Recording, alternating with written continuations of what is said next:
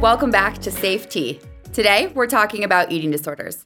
I'm joined again by my co-host, Jack. Jack, hi. Nice to have you. How are you? Yeah, hi, Georgia. I'm doing great. Good to be back in the studio. I'm really excited about the pod today because I think eating disorders are really important to talk about. They're a lot more prevalent than they seem, and I think as we'll talk about today, eating disorders, like all mental health disorders, can be easy to overlook because they can be easy to miss. And contrary to popular belief, you can't just look at someone and know that they have an eating disorder.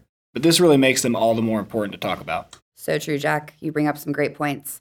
You know, eating disorders are very common here in the U.S. And in 2005, the Youth Risk Behavior Surveillance Survey found that 6.2% of girls and 2.8% of boys reported vomiting or taking laxatives in the past month to lose or maintain weight, which is so sad. And then 28.8 million Americans will have an eating disorder in their lifetime, which actually comes out to be, honestly, about 10% of the population. Holy cow. Yeah, when you think about it, that's a significant number. Part of the reason I think eating disorders are so common is, you know, we have the pressures from social media, advertising, and pop culture that can create these unrealistic body image expectations that can really, I think, lend to someone developing an eating disorder. Right on. I think it's a very important point to talk about. And it's no surprise that these pressures and high expectations are strongest in a place like Hollywood, where actors are under immense pressure to appear a certain way in front of the camera, which can lead to either eating disorders or unhealthy eating patterns. I think a great example, one of my favorite actors, Christian Bale, he once lost 60 pounds in 4 months for The Machinist. And I think a lot of people will praise that as dedication to his craft, but it's also extremely unhealthy, and it kind of sets an unrealistic expectation. But what was really interesting when I was reading about this for the pod is that for a lot of famous people, actually, their eating disorders came long before they were famous. And I think that suggests that, yeah, you know, there's a lot going on with body image expectations with social media and advertising, but that also means that there's a lot of stuff going on well before that, like genetics and maybe family history that also play into these eating disorders. So I actually wanted to mix it up for you, Georgia, and read you a quote about a famous singer and her eating disorder, but I'm not going to tell you who it is. We're going to see if you can guess it. So the quote goes, "I used to throw up all the time in high school, so I'm not that confident. I wanted to be a skinny little ballerina, but I was a voluptuous little Italian girl whose dad had meatballs on the dinner table every night." Any idea who that could be? I have no clue, Jack. Enlighten me. It's not a very fair thing to ask you to guess, but it's actually Lady Gaga, and she has bulimia, and like we were saying, it started well before she was famous. It was so bad, actually, that her vomiting was damaging her throat and made her unable to sing.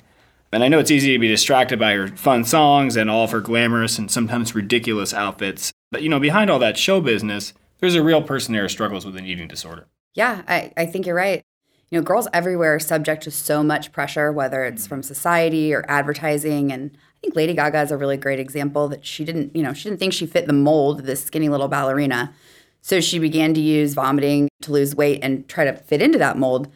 I think this bar of body perfection is only getting higher. And now that we have the filters and all these other crazy things on social media, it's no surprise to me that girls are 2 to 3 times more likely to have an eating disorder as compared to their male counterparts. Yeah, I'm really glad you brought that statistic up, Georgia. You know, while women are more likely to have an eating disorder, there's still a lot of guys out there who do struggle with similar, you know, unrealistic body image expectations and eating disorders themselves. And, you know, as the man of this podcast, got to look out for my fellow men out there. And when I was reading, I found out that men are actually more likely to die from an eating disorder, even though they're not quite as frequent in men. So I have another celebrity to talk about here. Like Lady Gaga, Russell Brand actually also has bulimia. And just like Lady Gaga, his bulimia started around the age of 11 with binging and vomiting. So well before he got to Hollywood, well before he was famous. And he said in an interview about it, quote unquote, "It was really unusual in boys, quite embarrassing." And I thought this quote was really interesting because to me it's kind of implying, or maybe he's insinuating, that binging behavior, it's more normal in women than it is in men. Yeah, it's a great point, Jack. While binging behaviors are common, that doesn't make them normal, no matter what gender you identify as or in between. And it really does seem like the pressure from society can be that added layer to drive people to do whatever it takes to look like they think that they should. You know, I was doing some research for this podcast. I was trying to find a study that kind of backs up that point. Actually, I came across a great study while doing research for the pod that demonstrates a powerful connection between social pressure and eating disorders. And this study actually follows the people of Fiji. Fiji is a small island on the Pacific Ocean probably best known for being on the cover of a good water bottle. So, interestingly enough, kind of before the 1990s, this island was very isolated and it didn't have a lot of connection to, Western ideals and Western culture. And in this study, the ideal female body was quote unquote heavier and more robust. And at that time, actually, there was only one documented case of an eating disorder prior to the mid-1990s. This began to change as this traditionally isolated island became exposed to Western culture through TV. So in the late 1990s, TV was introduced into the island, and since then, multiple studies have reported a large surge of eating disorders and even kind of a shift in the way people describe the ideal body type. So no longer does Fijian society value the heavier and more robust woman. Now, in studies, they describe the ideal woman as conforming to the Western thin ideal. And it's definitely not a one-to-one connection of TV and eating disorders. There's a lot of other factors going on, but it does maybe suggest that there is some sort of link going on there. Wow, I had no idea. It's such a good example of how our westernized beauty ideal clearly has a huge impact on eating disorders. And I think it's important to say that we don't think all advertising and media is bad, but we want you to be aware that the way that they portray beauty is not only unrealistic, but can be dangerous too. Yeah, and I think, we can talk about statistics and studies all day long until the cows come home, but I think what's really important is to hear it from somebody and to hear somebody's story. So we have brought in a returning guest today on the podcast, one of Rachel's friends, Laura, to come in and talk to us about her experience with an eating disorder. Laura is our first returning guest to the podcast, so we're super happy to have you back, Laura. How are you? I'm doing well. Thanks, Jack and Georgia, for having me today. Thanks for being here. So, Laura, why don't you tell us a little bit about yourself and how you knew Rachel? Absolutely. So obviously, my name's Laura. I am a medical device sales rep out in Seattle, Washington. I met Rachel when I was about 6 years old. I had just moved to Indiana, and she actually lived right behind me. Our backyards were connected. So we met and basically spent every day together growing up. I know it's not easy to talk about eating disorders in general, and it's even harder on a podcast over Zoom. So thank you so much for being brave and talking with us today. Why don't you just start by telling us a little bit about your eating disorder and just kind of the overall spark notes of your experience? So I guess it really just kind of trails back. My whole life, I was a perfectionist. I think I got it from my dad. So everything had to kind of have a place. If anything went wrong, I wasn't always the most flexible. So when I was about 14, I would say I started to have some issues just with like eating in general.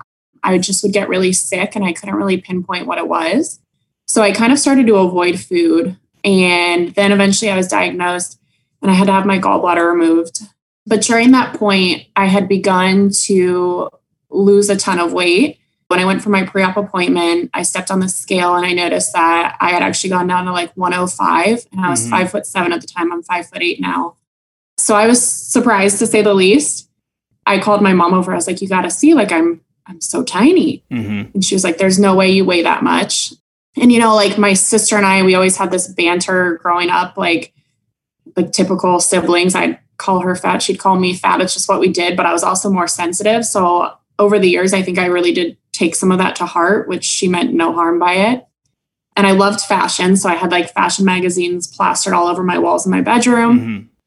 And so after the gallbladder was out, I kind of noticed that the weight was starting to come back pretty quickly as I started eating again. And I wasn't like vomiting or, the side effects from the gallbladder. And so I actually began restricting.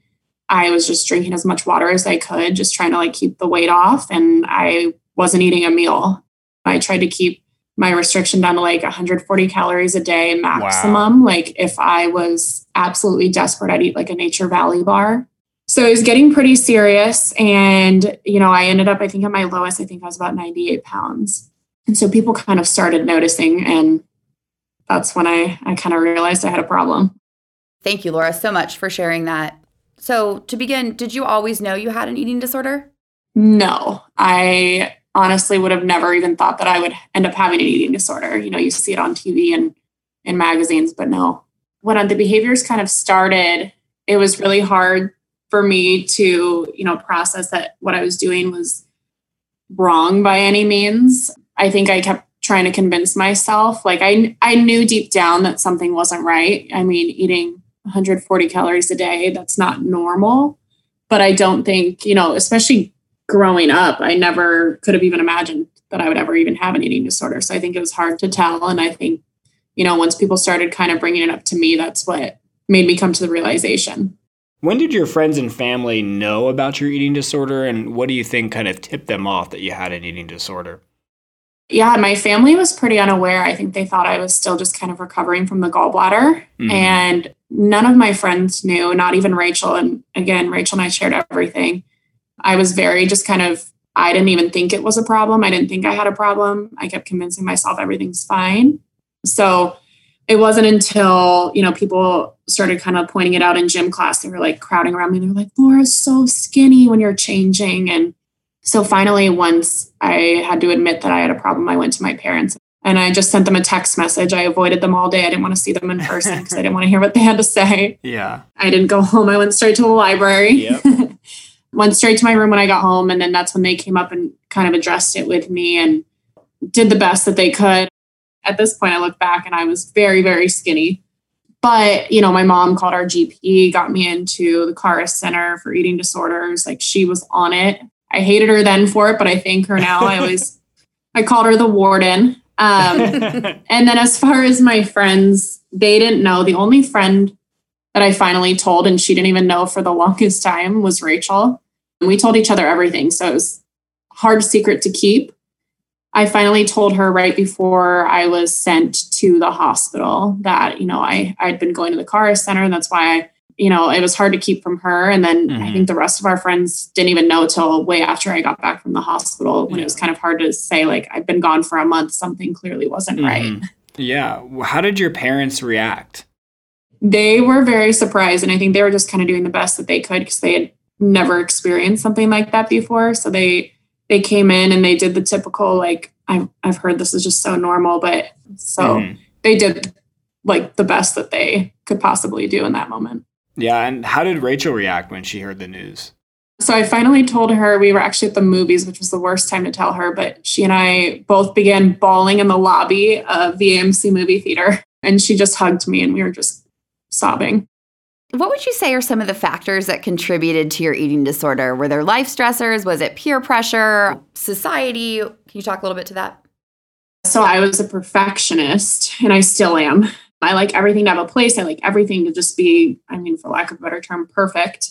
So again, it's no different with my body or, how I look. I always wanted to be put together, but I also, wanted to be this skinny person.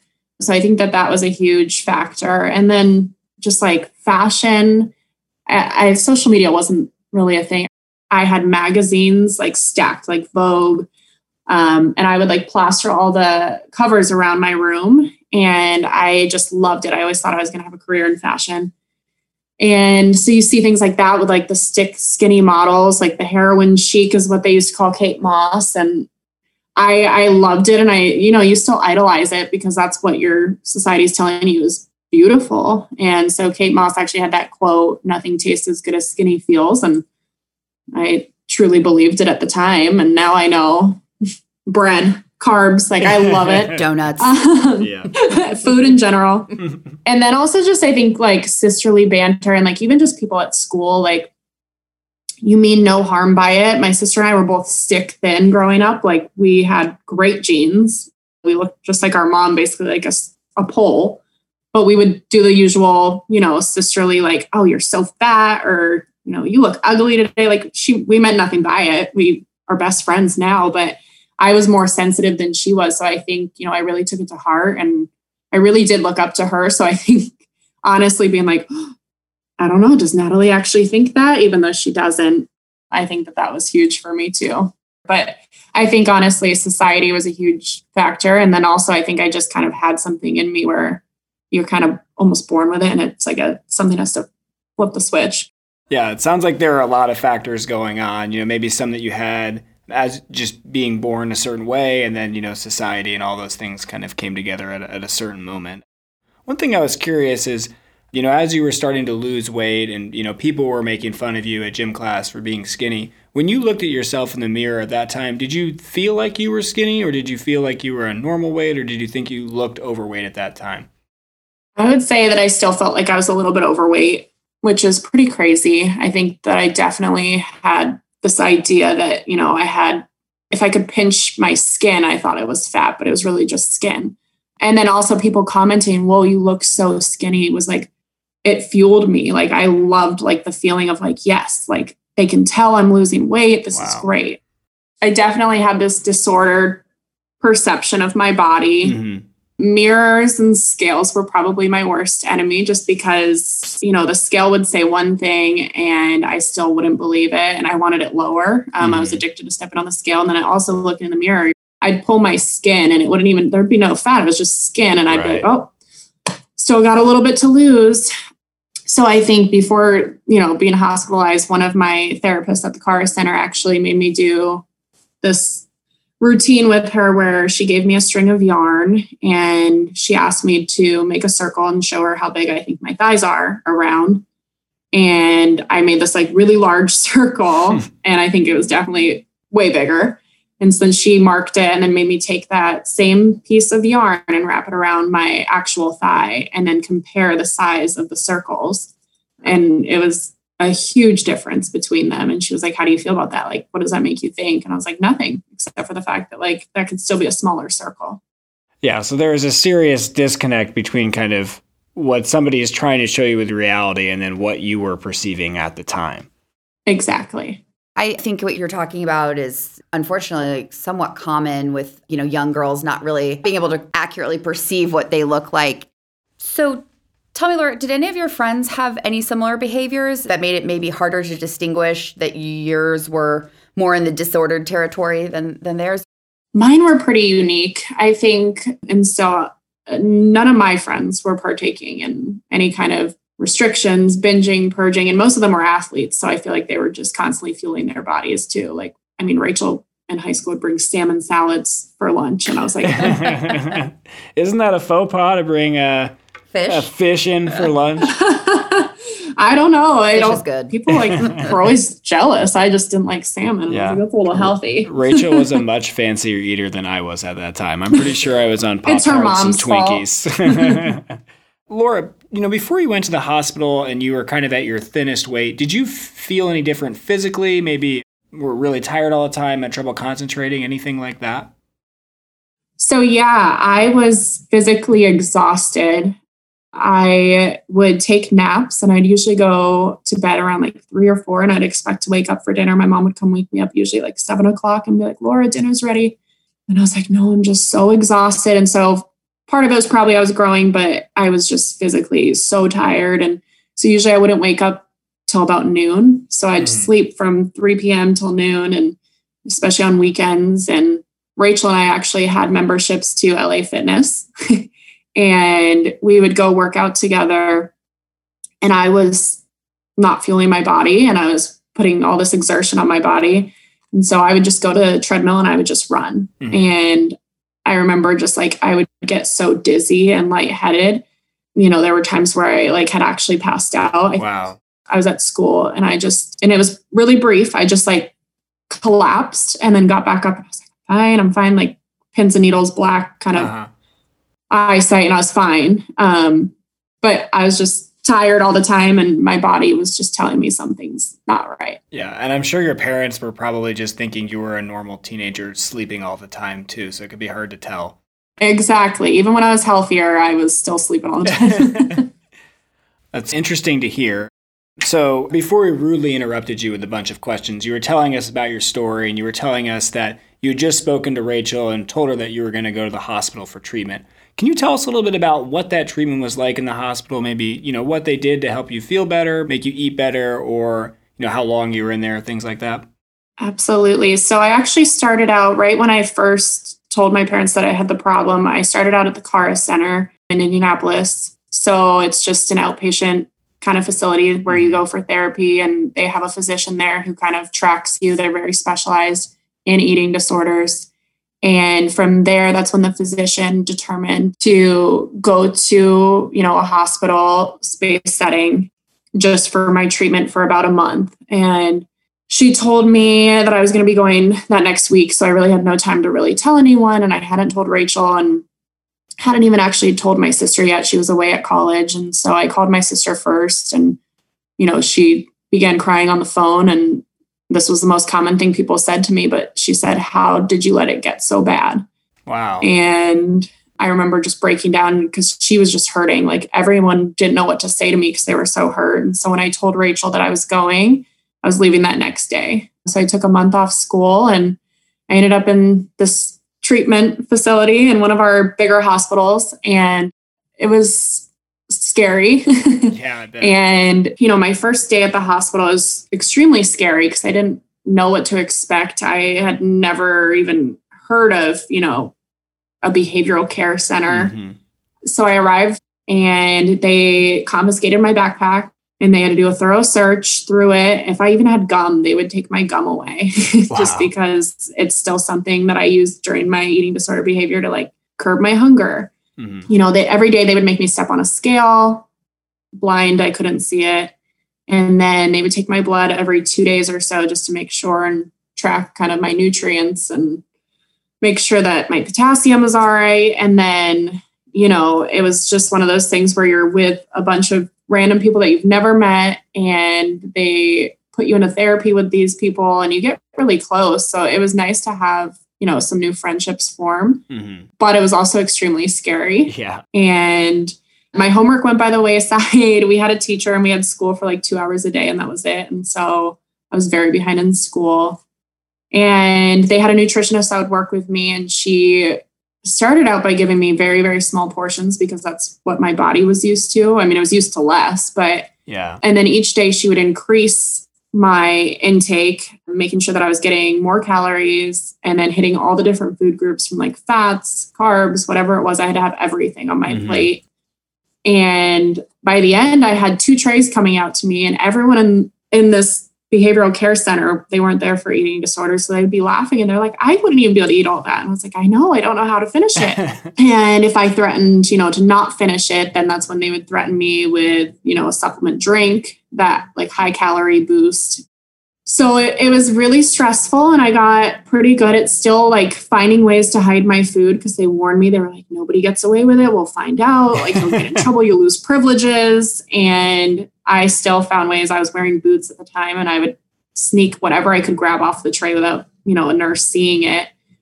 And I would hide it in my boots. And so after that, that's when the doctor found out that I was hiding food in my boot, and she actually banned people from wearing boots. So Laura, was there anything after you got out of treatment, that your family had to do to keep up the work you had been doing in treatment? Yeah, my mom to this day talks about it just because it was really hard on her. She had a lot, all day she had to just plan her day around me. So they covered my bathroom mirrors, throughout the house. Any mirror that I could see even half of my body had to be covered. And so she chose princess wrapping paper because I love Disney princesses. And so she was like, at least it's something to look at. So I could only see my face while getting ready for school. She hid the scale and lost it. So now that I'm better, I would say, and I'm an adult and I could go buy a scale if I wanted to, I'm like, you should really put that scale back out at the house. And she doesn't even know where she hid it. She hid it that well. And then, they taped the toilet shut because I was, starting to partake in those purging behaviors. And so to ensure that when I went to the bathroom or if I was taking a shower, I had a shower with the door open so my mom could sit out there and wait to make sure that I'm not vomiting in the shower or, ripping that tape up. And then her day was just planning my meals because, she had to ensure that I was hitting the calories that I had to hit based on the nutritionist. And so she said she would spend all day being like, okay, if I get her a banana, peanut butter, 3 pancakes, my meals were huge, but she was like, okay, that's still not enough. So we're going to need orange juice and this. And her days were brutal. And then she's like, and then she knew that I hid food during meals. I would slide it up a sleeve, in a pocket. I was really fast. But at that point she was aware that I did it. So she thought she could catch me every time, and still somehow I'd slide a piece of bacon into my sleeve. So I wasn't allowed sleeves at dinner. And so I'd find a new way to hide it. Same thing with a bagel. She once went up into my bathroom and found just a bagel in a drawer that I had forgotten to throw out. And she knew that I'd been hiding food again. And she's always like, how did you do that? And so that's why I always called her the warden. And I literally hated her at the time, but she she did so much for me. So thanks, Mom. So you mentioned that when you were in the hospital, you were in the hospital for a month. And as you said, you can't really hide being away from school for a month. How did people treat you when you got back from the hospital and you were back at school? My friends were very supportive. Some of the ones that weren't super close friends that just ate lunch with us, they had 8 million questions that they wanted to ask about it. And I just didn't really want to answer any of them. And, I had Rachel there throughout it all. But, teachers were pretty understanding. I had one that wasn't the most understanding. And I actually ended up failing her class. I had to retake it the next year because I didn't get my homework in during the time at the hospital. And then there were just a lot of kids, especially this group of guys, ironically, who, just would bully and, they would yell out at me in the hallways or at football games, like attention whore, or they would call me an anorexic bitch. And wow. I bought a pretzel at a football game one night and they were like, look, she eats. And I took a history class and I had, sophomores in my class when I was a freshman, and I hadn't even been hospitalized yet. And there were just rumors about me because I'd been losing the weight. And I hadn't even admitted to anyone, not even Rachel, that I had an eating disorder. And this girl looks at her friend right next to me and like very loud and was like, that girl's bulimic. And I was just sitting there like, no, I'm not. And I was so mad, but I was just like, that's so rude. And it made coming back really, really hard because you're trying to focus on yourself and your health. And then there's this other piece of bullying, which really hinders your mental health as well. And with the eating disorder, I was already on depression medication just because like everything was out of whack. And I was so unhappy because it's just kind of hand in hand with the eating disorder. Yeah. And so then you have these people like tearing you down at the same time. And you're in this really, influential age where people saying things really does affect you. And it was hard. That sounds very hard to deal with. It's so much going on. And then you have a bunch of, classic guys giving you a hard time for no reason. They probably thought they were being very clever. So you had all this treatment. They were making you eat all sorts of meals. Did you feel like that helped in the long run? I would say having more focus on it definitely did. Initially, before I went to treatment at the hospital, I was just eating lunch with my guidance counselor. That was kind of their solution of like, you can stay in school, but eat with your guidance counselor at lunch. But the guidance counselor would leave me alone. And so I would just throw my lunch out. So it never worked. I don't think she really quite understood what was going on. So I think having that time really did help. And then also, it is so focused. Like you do therapy every day. You do group therapy, you do art therapy. And so I think that it really was helpful for me. If you could go back in time and speak with yourself, what would you say? Do you think your younger self would listen? I think I would go back and just, tell myself that like nobody is perfect and no body is actually perfect. So I know that I wouldn't listen. There's nothing I feel like you can really say to somebody when they're going through that. It has to be them wanting the help. And also I would say to myself, just not to listen to the other people. I was very much bullied during that time once I got back because everyone kind of found out that I had been gone for a month. It's hard to hide that. So I would say just don't care what other people are saying either because it's high school and high school ends. Really good advice. Why do you think you were bullied when you got back to school? Kids are mean. Honestly, all those people like looking now at, their Facebooks or whatever. I don't know if that's still cool, Instagrams, but like they're all married and have kids and look like they're doing great things. And I think, things that they said back then carry little weight, but I just think like it's what kids do. I don't know why. And I think, they had nothing better to talk about. And it was the most interesting thing probably happening at our school at that point was like, oh, somebody has an eating disorder. Yeah, it seems like to me kind of across your journey, people never knew what to say to you when you said you had an eating disorder, or maybe they were concerned. Like it seemed like your parents had a hard time kind of understanding what to say. Your sister kind of sounded upset with you almost when you told her that you had an eating disorder. Do you think that stems from people not understanding eating disorders, or do you think it comes from somewhere else? I would say with my family, it was definitely that they just care so much and it hurt them so much to know that I was, harming myself essentially. I think for some people it is like, it's just, especially during that time, like it's such a stigma like that people don't want to talk about it. You don't want to talk about like if you have an unhealthy thought with food, even now, I'm like, I don't know one person that hasn't ever had an unhealthy thought or feeling about themselves or food or whatever it is. Like I've never met a guy or a girl who hasn't at least had that thought once. And so it's one of those things where I think people just need to talk about it more. So you've clearly gone through a lot and it's really amazing, your journey. What about now? Do you still struggle with disordered eating or with food, the thoughts, or is it not really as much of a thing for you anymore? So now I would say I'm obviously better. I mean, I think I can put all my focus and my energy into work and friendships and travel and things like that. I've found passions in other places, but I think that I still definitely have, days where you think about it. I don't think it's ever something that's just going to go away. I think it's something that I'm always going to have to deal with. I just now know like the healthy ways of, I'm not working out just because, I had a cheeseburger. No, I'm working out because I want to be healthy. I think it's things like that, or like changing your thought process, because mine was always like, I can't eat today because, I had Oreos yesterday. And it's like, maybe I ate too many Oreos yesterday for like what people would consider healthy, but like, it's fine.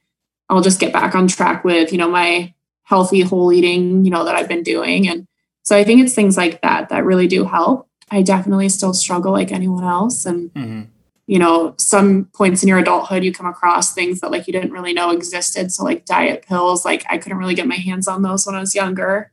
And even, there were times where I have taken a medication that curbs appetite.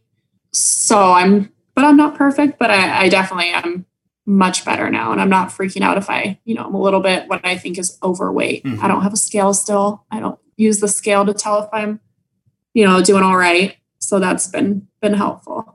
Well, that's great. I think it's progress, not perfection, right? Exactly. Yeah. Thanks so much for sharing. I know that's, it's an extremely personal thing that you're sharing with us. And I think it's great for, all of our listeners to hear your experience. You mentioned a lot about the stigma of eating disorders. Is there anything that you'd want to tell somebody maybe who's maybe listening to this podcast and who maybe they struggle with an eating disorder themselves? What would you tell somebody like that? I would say just talk to somebody that you trust. I think I spent so much time dealing with it on my own that things got, more out of hand than what, it could have been. So I think just being open and talking and especially for their family and friends too. Like if you think somebody is having disordered, eating patterns, like feel free to talk to them about it. But like definitely do it in the more caring way. Like I think I kind of got bullied into it by people at school. But just having an open and honest conversation, I think that that's huge with any kind of, mental illness or, disorder. Thank you, Laura, so much for your time and sharing your story. Next up, we have some experts in to talk more about the eating disorders with us. It's nice to meet you, Dr. Neff and Dr. McBrayer. Thank you so much for coming on to the show. Why don't you guys tell us a little bit about yourselves? Sure. So, as you said, I'm Dr. Mallory Neff. I am actually a psychiatrist and also pediatrically trained. And my course of study and practice after graduation from residency has been pretty broad. But right now, some of my focus is a treatment of eating disorders. Awesome. Nice to have you. Thank you. And I'm Dr. McBrayer. I'm currently an adolescent fellow, so I'll be in my third year soon. I'm pediatric trained and also did a year of internal medicine as well. So I have broad interests. My primary interest is in addiction medicine, and I'm hoping to do another fellowship in that. But I also work in the eating disorder realm. Thanks so much for coming in. It's always great to have some experts to help us out with kind of the nuts and bolts of things. We've got some questions to ask you guys, and we've also got some myths to either bust or confirm. So shall we get started? Yeah, that sounds good. All right. What are the most common types of eating disorders, and what makes them different? How can you tell them apart? So in terms of the different types of eating disorders, they're the ones that people normally think about. Mm-hmm. So anorexia nervosa, which is characterized by poor body image, low weight or weight loss, and then bulimia, which is binging or overeating and purging or vomiting, laxatives, that sort of thing. There's binge eating disorder. And then there's this whole other, so there's atypical anorexia and some others that don't necessarily fit into these categories. Like, for example, someone that just purges but doesn't binge. So they have their own diagnosis. Yeah. Do you mind telling us, what do you mean by just purging? What is that? How does that manifest itself? So purging is basically when someone uses a behavior to get rid of something they ate. So either they eat and they may over-exercise directly afterwards to get rid of the calories. They might try to vomit what they ate, and they might take a laxative to try to have a bowel movement to get rid of what they just ate. So any behaviors like that. So I'm going to bring up a myth, and you guys can, talk to me a little bit about it and give me your thoughts. People with an eating disorder always know that they have an eating disorder. Is this true or false? I think that it depends. So there are certainly people who are aware that their food patterns and their eating patterns and their exercise patterns are not the same as other people. I think that because of some of the things that you talked about earlier in the podcast, where we do have a lot of social media influence about what our bodies are supposed to look like, every day everyone is exposed to restricted diet ads, definitions of what counts as healthy and unhealthy food, what exercise is supposed to look like, why someone might exercise, exercise for body image versus for health and well-being. I think that there are often situations in which those social media images create a feeling that it is normalizing abnormal behavior, right? Okay. And so if someone is participating in some of these activities, they may view it as this is what everybody does, right? Okay. Everybody goes on extreme diets. Everybody restricts their foods to what's only considered healthy. Everybody wants to exercise. And when they exercise, they're thinking about getting rid of calories or doing these things. So I think it kind of depends on the level of the behavior and the severity and what type, right? So yes and no. I think sometimes yes, sometimes no. Sometimes people do know that they have an eating disorder, or maybe they have an inkling about it, but then there's also people like Laura who at the time really didn't know that she had an eating disorder. Like Laura was saying that she was restricting to 140 calories a day. She may look at diet ads and say, oh, this is what they're touting. But someone that's binging and purging, they're not typically doing that out in the open. You're not seeing that in the media. They're doing it in secret. They know that what they're doing is not something that their friends are doing. And so I think a lot of my patients with bulimia, a lot of times they know that what they're doing is not what other humans are doing. Yeah, that's really interesting what you were saying there. Seeing behaviors that maybe they think are normal but are not normal leads them to think what they're doing is normal. One thing that kind of follow-up question on that is, for people that think what they're doing is normal, does that make it a lot harder to treat them?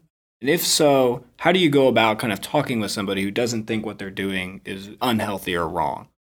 So I think that a lot of that can depend on the age. We know with restriction that people's brains don't work correctly, and so we don't expect them to have great insight into what they're doing. I think it's a lot more challenging with patients that don't necessarily agree or as Laura said, think they're overweight when they're not. Yeah, I think that there are a lot of times in medicine where a family member or a physician are worried about something that the person who's having the experience is not worried about, right? And there are a lot of techniques that you can use to try and encourage someone to get to a place where they see the problem for themselves. I also think, unfortunately, sometimes things have to get really bad before people realize that they need help. Yeah. Or it has to negatively impact someone else. And then they sort of have that awakening. That's not ever what we want to let happen, if possible. But there are times, I think, where someone does a little bit have to come to that on their own, hopefully with the help of their family and the help of a medical or psychiatric provider. Yeah, I think you hit the nail on the head there, Dr. Neff. I think it's a lot like Laura's story, right? She didn't think she had a problem until she actually ended up passing out, and that led her to, seek help. How, maybe Laura, you want to jump back in and answer this for us, but how can a friend approach someone that they're worried about with an eating disorder in a helpful way? I would say just being open and vulnerable, but also just cautious. Like, don't make it uncomfortable for them. I wouldn't kind of blame them. It's just, I would say just be supportive. I think that that's the biggest thing, and it's the most obvious, but I think, having somebody come up and not either question your behaviors, but just kind of say like, hey, I'm worried about you. I'm here for you. I think that that's honestly probably the best. I know everyone wants to come up with me like, you're so skinny. What's the big deal? Like, you're fine. Like, you shouldn't be doing this. Like, I think just coming in and saying like, hey, you need somebody to talk to, I'm here, and kind of go from there. And hopefully the person will be more willing to open up.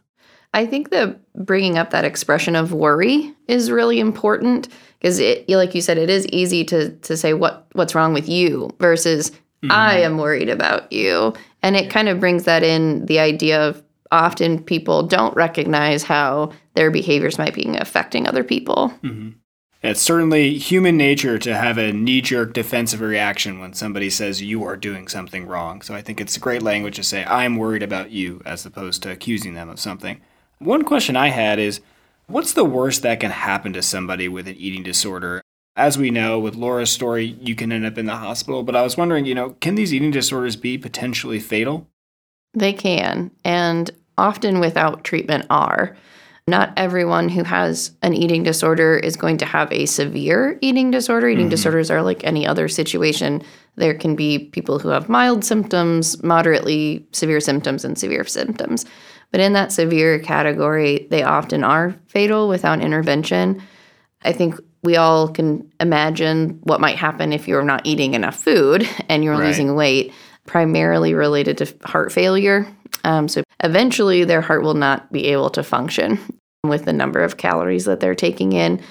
But it's not just with someone who's had extreme weight loss. So the process of binging and purging, or just purging at all, can be something that can lead to imbalance in the natural salts and electrolytes in the blood that can cause seizures that can be fatal. Similarly, taking diet pills, often those contain stimulants or other situations that cause increases in heart rate.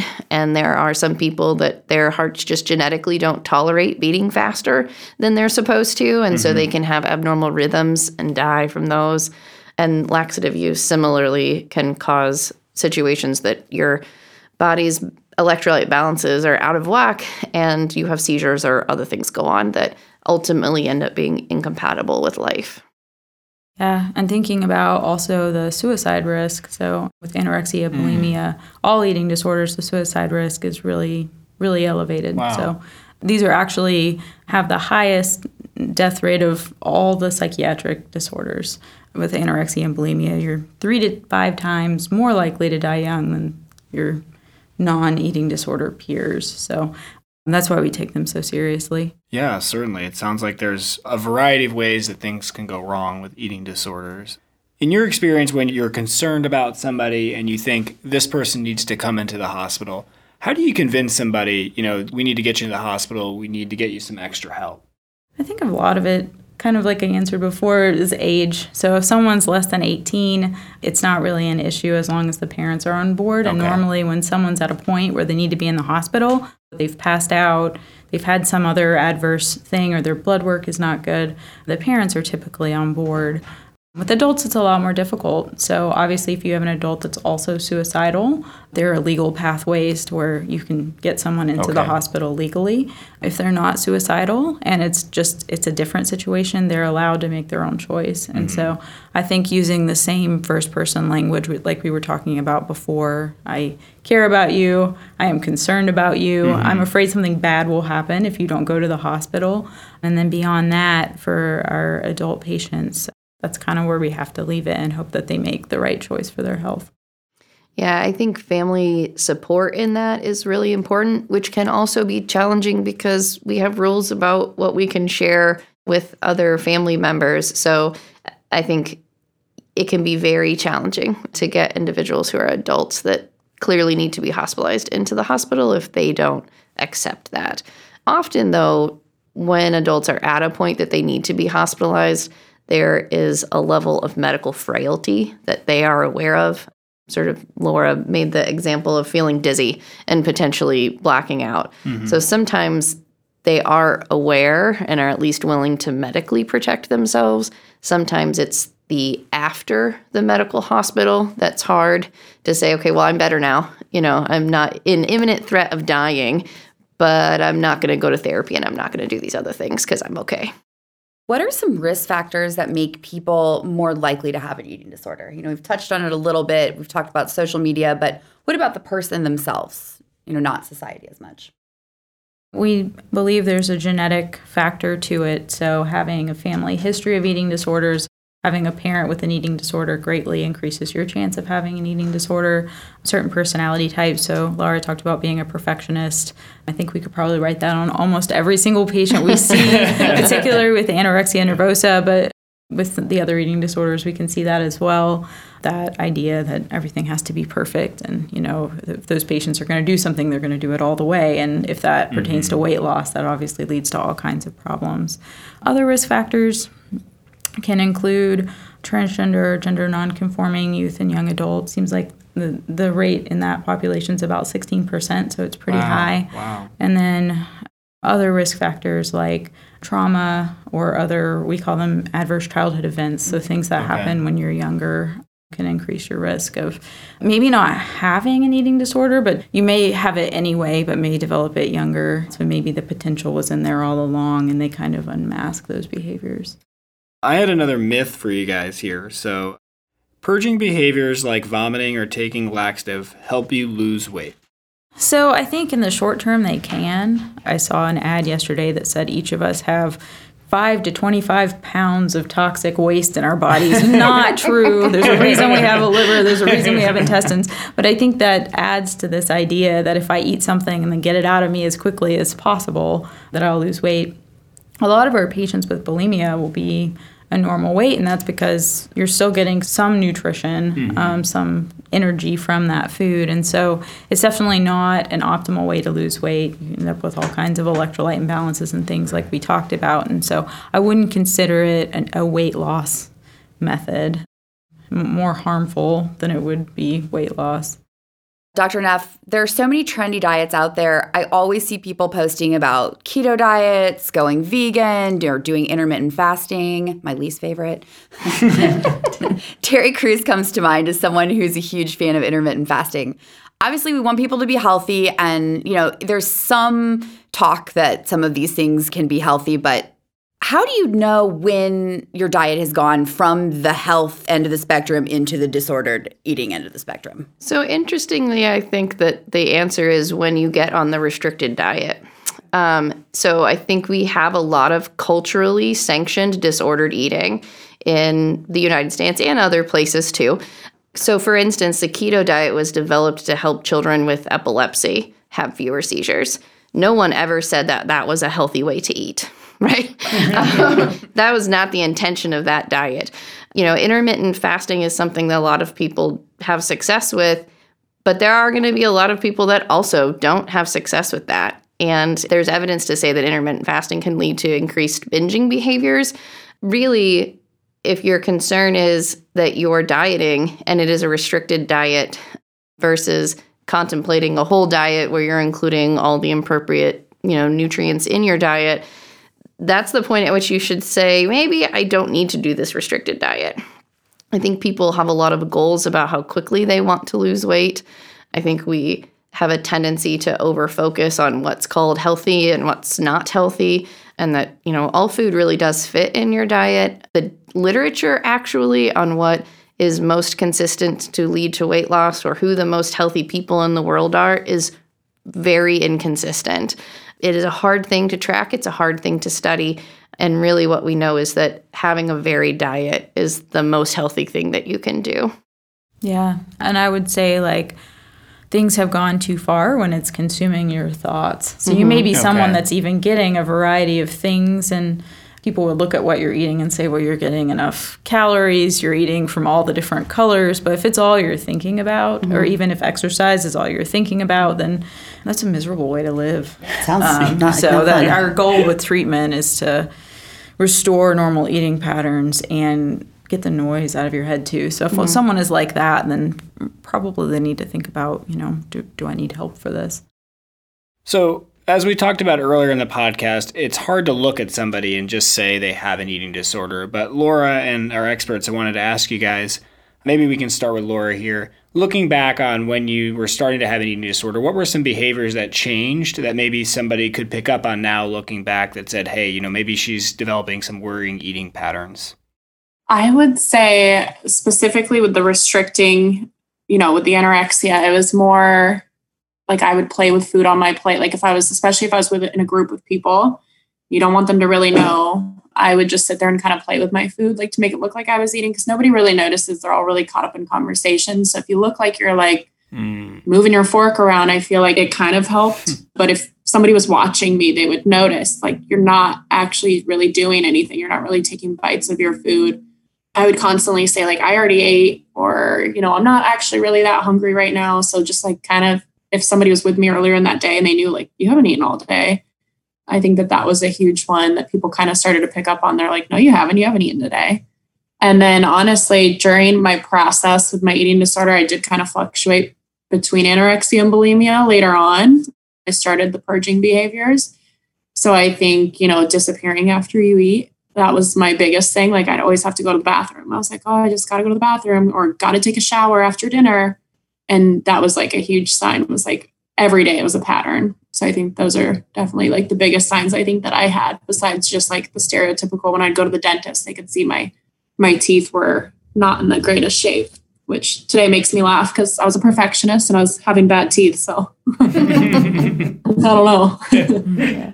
I think that comment about changes in patterns, or suddenly having this very rigid pattern of behavior that didn't exist before. So you had mentioned, Laura, that it was an everyday thing, right? Every meal, it was doing this and then that.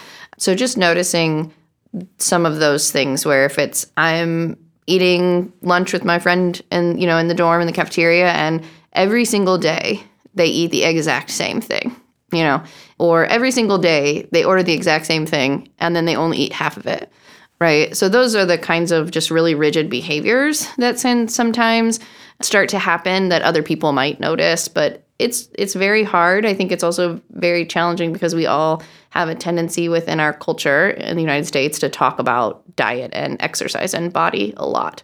And so those kinds of red flags aren't always there because they get lost in all the noise of talking about all those things all the time.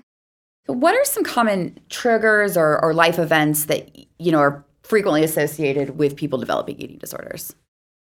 So I think some of them are very similar to the risk factors we talked about. So we do see sometimes where a traumatic thing will happen and then someone will develop or start showing signs of an eating disorder out of that.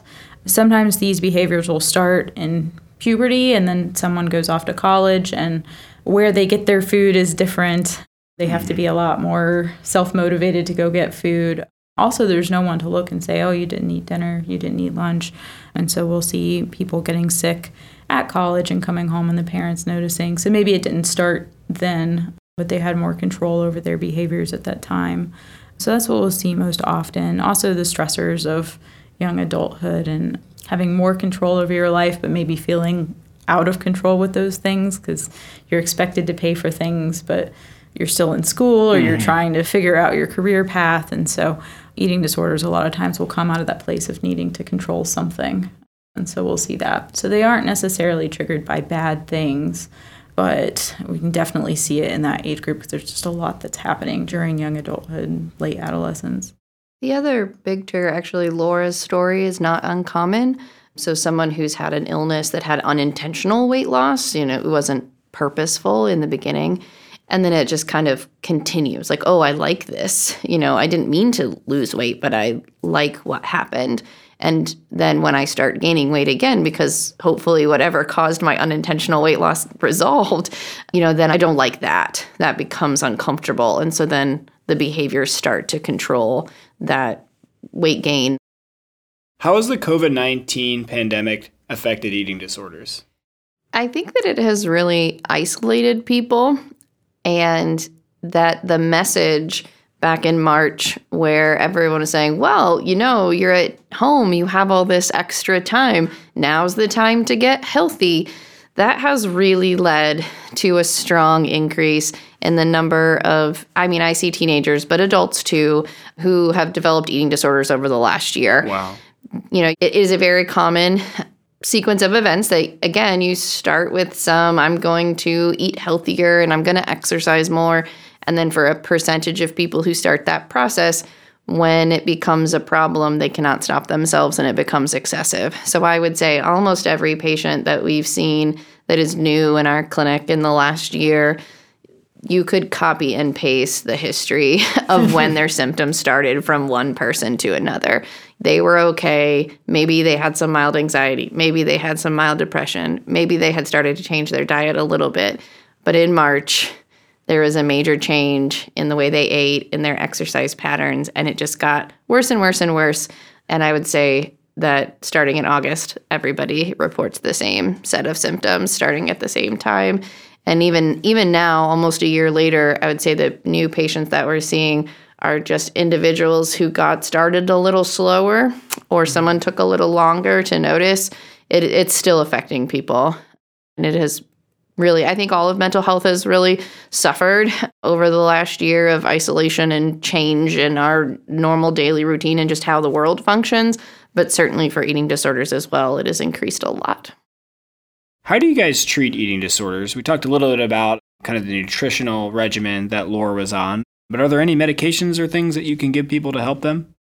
So treating eating disorders is a complex process. So it's not just medications. Really, food is the most important medicine. Normalizing the eating behavior, whether it's someone who's having binging and purging, or just purging, or someone who's restricting, or any combination of those things, working on redeveloping their sort of internal sense of hunger and redeveloping their internal sense of what's safe food and what's good to eat is the most important thing. Okay. Unfortunately, because of part of the eating disorder, that can be very challenging, that all by itself. So there is a lot of therapy that is involved in that, guidance from medical providers and dietitians. Sometimes we do use medications. There are a few medications that have indication for eating disorders, but those are really not what we focus on. Okay. And they're really to be considered an augmentation to those other parts of the treatment that are more important, which is normalizing eating behaviors, stopping eating disordered behaviors, and using therapy to support all that and guide people to recovery. Wow, until you really spelled it out there, I didn't realize how many facets you have to take into account when you're treating an eating disorder and how these things all have to kind of happen at the same time or in a synergistic way. How long would you guys say it typically takes someone to recover from an eating disorder? And, is relapse a part of that recovery? I'll jump in here. I honestly, obviously for every person, it's different. I have met some friends who also went through, disordered eating behaviors, and they were fine after, 6 months, a year. I think, one, it depends on how far into it they are, and also just the person and what kind of treatment they've gotten and the support that they have around them. So I would say I don't think anyone ever fully heals from an eating disorder. I don't know if I'm wrong. I'll let the experts speak on that one, but again, I still have some disordered thoughts and feelings, but I think it's just about managing them in a healthy way. Typically speaking, we think after nutritional recovery that it takes about 6 to 12 months. So we usually say for about a year that people will be in intensive, specific eating disorder treatment. And that doesn't mean in a hospital. That's more often than not, that's in an eating disorder center or clinic. Usually people are in treatment for about a year of intensive treatment. That doesn't necessarily mean they're 100% recovered at the end of that year, but that's the average. Wow, that's a long time to be treated for something. And I'm very happy that we have you two experts helping to take care of people with eating disorders. Thank you guys so much for coming on the show and helping us out. We definitely needed your expertise. I have one final question for you guys. Do you have any recommendations or resources that people can go to, maybe if they're listening to this podcast and say, hey, maybe I do have an eating disorder or maybe I need some help? Where can they go to get some help? Sure. The biggest kind of clearinghouse, I would say, for eating disorder information and support is the National Eating Disorders Association, or NEDA. So they have a website. It's nationaleatingdisorders.org. And the reason I like to highlight that particular website is that they can help you with access to resources if you need them, or community supports or treatment. But right at the front on their webpage, the first thing you see is a chat from their website option, a call or a text option for support if you need it. So they give you a lot of options as to how you want to access that support and help. The phone number is 1-800-931 2237, and you can use that number to call or to text. And then, like I said, if you prefer just like an online chat, they have those resources too. So I think anybody reaching out to them, there is support available in the moment for any support that someone might need. And I agree. I think that's probably the most important resource. The American Academy of Pediatrics also has lots of resources on their, it says healthy kids, but it's really to young adults. So really it's like 11 to 26-year-olds if you think about like adolescents. So there are resources on there for adolescents, young adults, and also for parents who have children that are, or young adults that are going through this. And then I like the website youngwomenshealth.org and youngmenshealth.org. It's a lot of general health, primarily targeted towards college-age individuals, but they also have some information on eating disorders as well. All right, that's a wrap. I want to thank our expert guests today, Dr. Neff and Dr. McBrayer, for joining us and providing our audience with some great advice and insights into eating disorders. And a special thanks to Laura for sharing her own story of a struggle as a teen with an eating disorder. We appreciate you all so much, and thanks for coming into the studio today. Until next time, this has been another episode of Safe Tea by Rachel's First Week. Safe Tea is brought to you by Rachel's First Week. Executive producer, Mike Wilson from Airborne. Sound engineer, Ben Vaughter. And a very special thanks to American Medical Response, NASCAR, and Healthcare Initiatives for their financial support of this podcast. Visit us on Facebook, Snapchat, Instagram, and Twitter at #Rachel's First Week. Don't forget the A in Rachel, spelled RACHAEL. We want to hear from you, so contact us at rachelsfirstweek.org. Don't forget to subscribe now so you don't miss a single episode of Safe Tea. This is Georgia signing off. See you next time.